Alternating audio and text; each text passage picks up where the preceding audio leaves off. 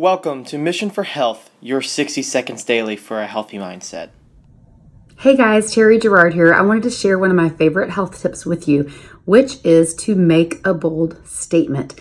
So when you're going into a scenario that you know you might have some challenges ahead of you, make a bold statement. It will help you, it will develop accountability, and it will help other people to respect the decision you've made.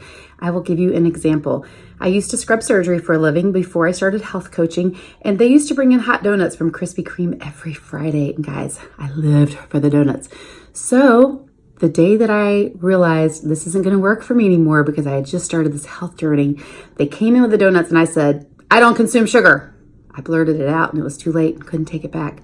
And from that day on, I never had another donut, and they didn't offer them to me. They didn't shove them in my face.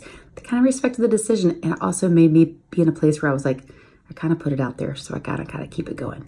So make a bold statement, go after your health goals, make it happen. Have a great one.